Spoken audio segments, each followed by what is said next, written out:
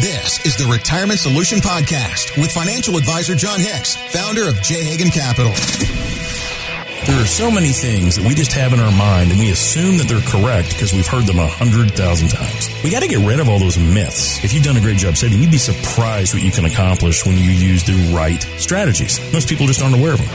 You've worked hard your whole life to earn and save. Now you need a plan to make that money work hard for you.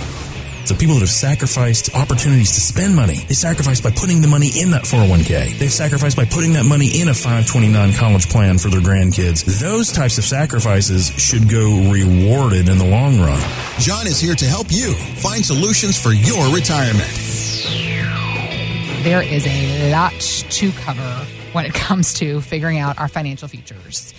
And for a lot of people, it really does go back to the market investments, right?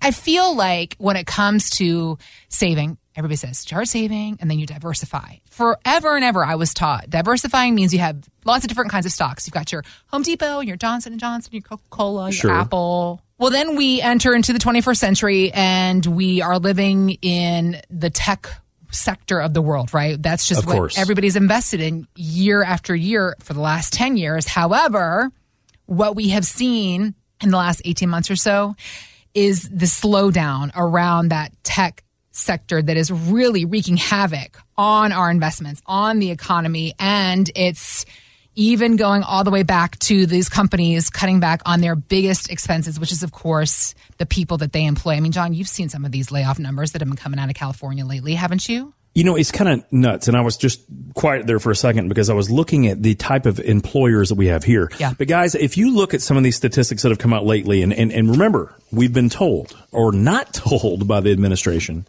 that we've been in a recession for a while. Mm-hmm. But if you look at some of these numbers here recently, just recently, Microsoft is going to lay off 10,000 workers. Mm-hmm. Google is going to lay off 12,000 workers. Amazon, 18,000 employees. Amazon's laying off. Mm-hmm. Facebook / Meta, what do you ever want to call it? The Zuckerberg company, 11,000 people. And Salesforce, 8,000 people. Guys, I don't think this is necessarily the tip of the iceberg, but I don't think that they're done firing people yet. So when you think about these are companies that had done really, really well. They did unbelievably well. Not just well, but for a long time. It was what do you do when you want to start investing? Well, buy yourself some Apple, buy some Micro, right? Like that's what we've done for the past 20 years. And that's what they've told us. But this is two major things to understand here. Number one, this is what happens with any market cycle, right?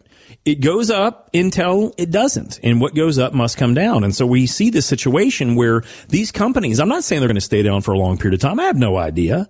But I do know that their numbers are not working out with that many employees. And let's put things in perspective. So if you look at how many Ford employees are in the Louisville area, 12,000. So basically, Google is laying off as many employees as Ford has in the entire Kentucky area. Guys, that's a huge number. If you look at UPS has about, at least per the number I found, about 24,000 employees. Mm-hmm. So when you look at Google and Amazon, they're laying off 30,000. That's more than every UPS person that works in this area, and we're a UPS hub facility area. So guys, when you look at that, is that a big number of layoffs? Of course. And it comes down to one simple thing. Market cycles. What goes up must come down. And although they have done well up until now, or at least the past 10 years, the question is, are they going to keep doing well going forward? Now, in my personal opinion, I think all these companies have a lot that they can do, not just for themselves, but to enhance our lives. And they have tons of money available, but they're going through a cycle. Now, how long could this cycle last? Well, here's my fear. My cycle fear is that what happens if Microsoft and Google and Amazon and all these companies, what if it takes them about 4 or 5 or 6 years to figure things out to start moving up again? Mm-hmm. Let's compare that to when we think we might want to retire, or if we're already retired. If we owned any of these companies, and by the way, you would own all of these companies if you owned an S&P 500 fund. Mm-hmm. So if you just owned a mutual fund that invested in the S&P 500 or the NASDAQ, you own the majority of these companies. Now, what happens if it takes them 3 or 4 or 5 years to get their footing? How on earth do we have enough money to give ourselves income in retirement if it takes them that long to figure it out? And I had a guy that asked me the other week, and so Heather, it reminds me of a story. Mm-hmm. So I had a gentleman that came in and he said, John, I feel like I've done a really good job, but I'm at the point to where I've just retired. I've retired in the last 9 months. And I'm at a point to where I just don't know if I have the resources necessary to stay retired. And I was just very honest. I'm like, hey, I'm flattered that you would give us a thought, but let's talk about that. How do you mean? You've done a great job. And by the way, he and his wife had amassed almost $3 million, $2.8 million. Wow. And he's saying, I don't know if I have enough to stay retired. Please. Well, and his point was I have money, but I don't know if I have the faculties. I don't know if I have the resources. I don't know if I understand the things that I need to know so that I don't squander this. Yeah. And I asked him, I was like, great observation. I'm glad you did that, but why did you do it? He said, because in the past year, I've lost $1 million. I'm down about 23% over the last year. I used to have almost 4 million, and now I have a little less than 3 million. And he goes, and I've realized is that most of his upswing, ladies and gentlemen, was because of the S&P 500 and companies exactly like Microsoft, Google, Amazon, Facebook, Salesforce, Apple. And his question was, I don't know where they are in the market cycle. And I thought, what an epiphany. This gentleman realized he's got tons of money.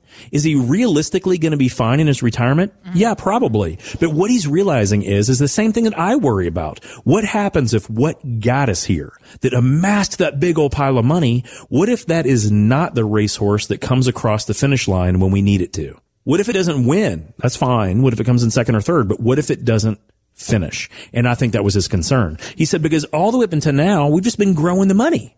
But now, John, we do want to travel. We want to have a lake house. We want to give money to our grandkids. We want to give money to our church. And all of these are expenditures that we used to do with income. And now we've retired. We don't have the income.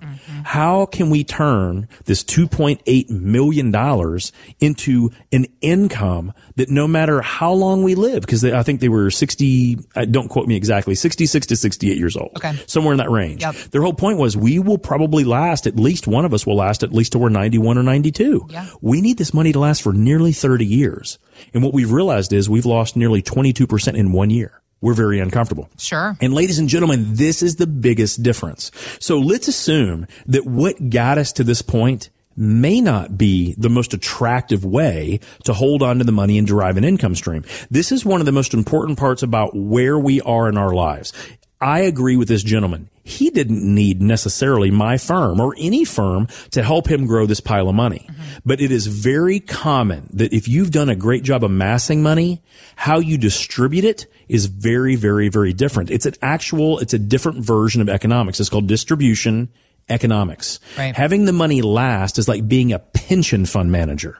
A pension fund manager instead of a money hoarder or a money grower. Seriously. It's easy if you've got a Microsoft or a Google. If they just do their thing, sweet, you made money. But what happens if they don't do their thing? Or what happens if they do lay off 22,000 people, but they do it again and they do it again and they don't have enough people to keep growing? Yeah. How do you derive your money? And this is where it takes someone that understands distribution economics. So in our firm, this is literally what I specifically focus on. Okay. I specifically went back to Cornell University in Ithaca, New York to do one thing and one thing alone, to understand financial management when it came to how do we pick at that big old pile of money so that it never runs out. And not only that, how can we be efficient when it comes to taxation so that we keep that money, not Uncle Sam? And on top of that, if we do have money left, how can we ensure that it's there for our surviving spouse? And then in the future for our kids and grandkids, right? And those are very different things that most of us has done because we were never trained as pension fund managers. Right. Maybe we were great stewards of growing the money. We could actually spot those great opportunities. Maybe you're like the Jim Cramer of the retirement world where, man, I think that Amazon's going to be good, or I think that Tesla is going to be awesome, or I think that Google or Apple or any of these companies, they're going to do good. The question is, though, when they mature, when that market cycle changes, which is where I think we are right now, how do you make sure the money lasts in income without being dinged by Uncle Sam, without being dinged by that market cycle, without being dinged by all of the things that we don't know? And guys, this is where I think that most of us can use a second opinion. So this couple that came in, we showed them exactly our thought process. We want to keep the majority of those awesome investments that are taxable in the same spot because we do not want to change their taxable issues.